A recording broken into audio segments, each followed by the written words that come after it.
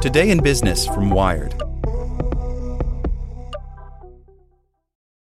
For the ones who work hard to ensure their crew can always go the extra mile, and the ones who get in early so everyone can go home on time, there's Grainger, offering professional-grade supplies backed by product experts so you can quickly and easily find what you need.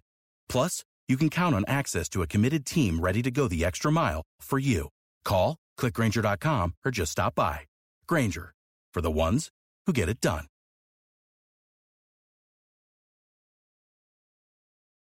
Want to learn how you can make smarter decisions with your money? Well, I've got the podcast for you. I'm Sean Piles, and I host NerdWallet's Smart Money Podcast. Our show features our team of nerds, personal finance experts in credit cards, banking, investing, and more. And they'll help you make the most of your money while cutting through the clutter and misinformation in today's world of personal finance. You'll get clarity on strategies to help you build your wealth, invest wisely, shop for financial products, and plan for major life events.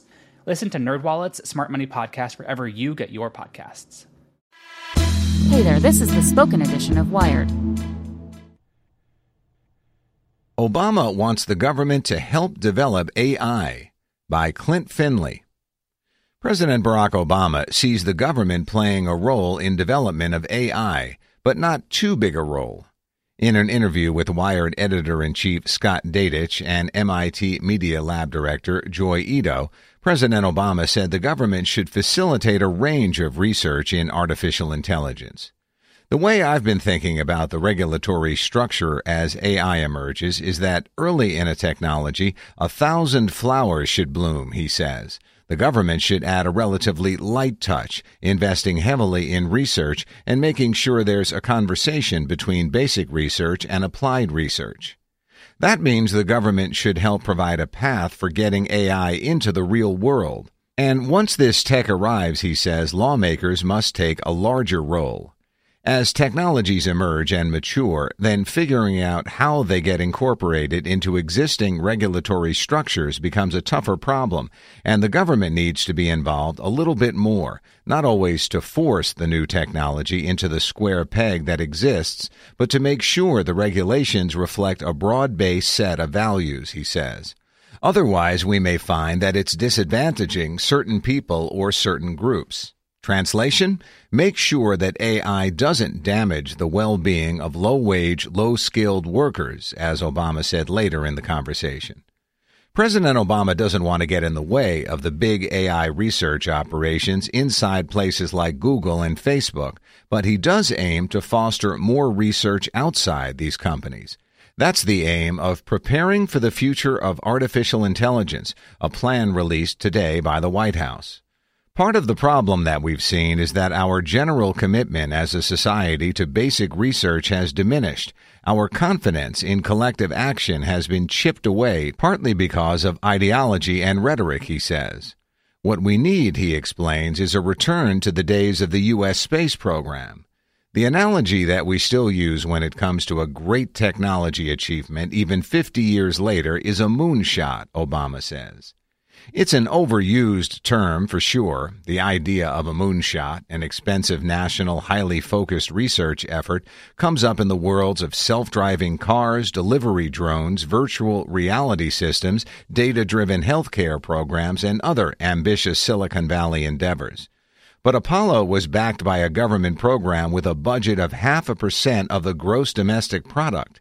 The president isn't proposing that, but rather a robust partnership that includes both private research and some amount of government funding. Part of what we're going to have to understand is that if we want the values of a diverse community represented in these breakthrough technologies, then government funding has to be part of it, he says. No, he's not worried about self-aware robots killing off humanity Terminator style, at least not yet. My impression, the president says, is that we're still a reasonably long way away from that. But he does worry about more immediate issues in the wake of Google building a machine that can beat the best humans at the ancient game of Go.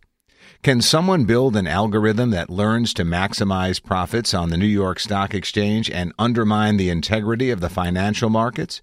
Or one that can figure out the government's nuclear codes? I think my directive to my national security team is, don't worry as much yet about machines taking over the world. Worry about the capacity of either non-state actors or hostile actors to penetrate systems, he says. It just means that we're going to have to be better because those who might deploy these systems are going to be a lot better now. What really worries the president, though, is that AI could eliminate some of the world's wonderful randomness. Part of what makes us human are the kinks. They're the mutations, the outliers, the flaws that create art or the new invention, right? He says. We have to assume that if a system is perfect, then it's static. And part of what makes us alive is that we're dynamic and we're surprised.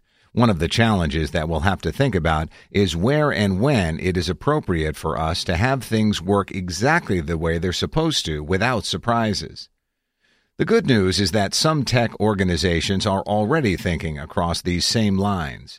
Think the Partnership on AI Coalition and the Elon Musk-backed OpenAI. This is exactly the kind of open discussion and collaboration President Obama hopes to foster, citing the White House's precision medicine program as a model. It makes data available to anyone, not just a few big research institutions.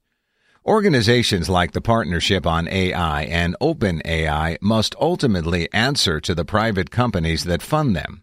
The government could put a lot more money into the research ecosystem that isn't tied to, say, better ad targeting. Just how much funding are we talking about? Well, about $1 billion goes into AI research each year. But the president believes this will rise even if it never quite reaches the amount of money pumped into the Apollo program, which he points out would be $80 billion a year in today's dollars. Without the ones like you, who work tirelessly to keep things running, everything would suddenly stop. Hospitals, factories, schools, and power plants, they all depend on you. No matter the weather, emergency, or time of day, you're the ones who get it done. At Grainger, we're here for you with professional-grade industrial supplies. Count on real-time product availability and fast delivery. Call, click Grainger.com, or just stop by. Grainger, for the ones who get it done.